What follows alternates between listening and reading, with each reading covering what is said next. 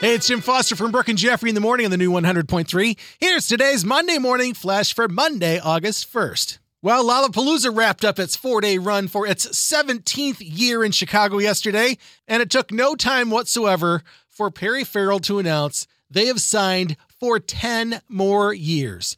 Another decade of Lollapalooza in Chicago could net the city $4 billion with a possible 5-year extension. The only question unanswered is who is he bringing to town next year? Can't wait.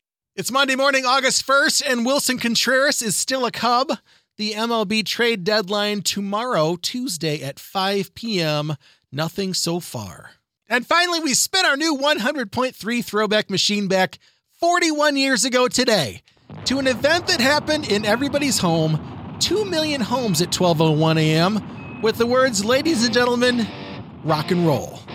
And Martha Quinn, Mark Goodman, Alan Hunter, Nina Blackwood, and J.J. Jackson.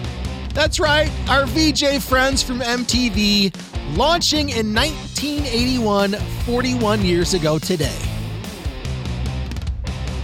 That never gets old. There's your Monday morning flash. Go out and get some sun. Have a great day. And thanks again for checking out the new 100.3. She loves the 90s and 2000s.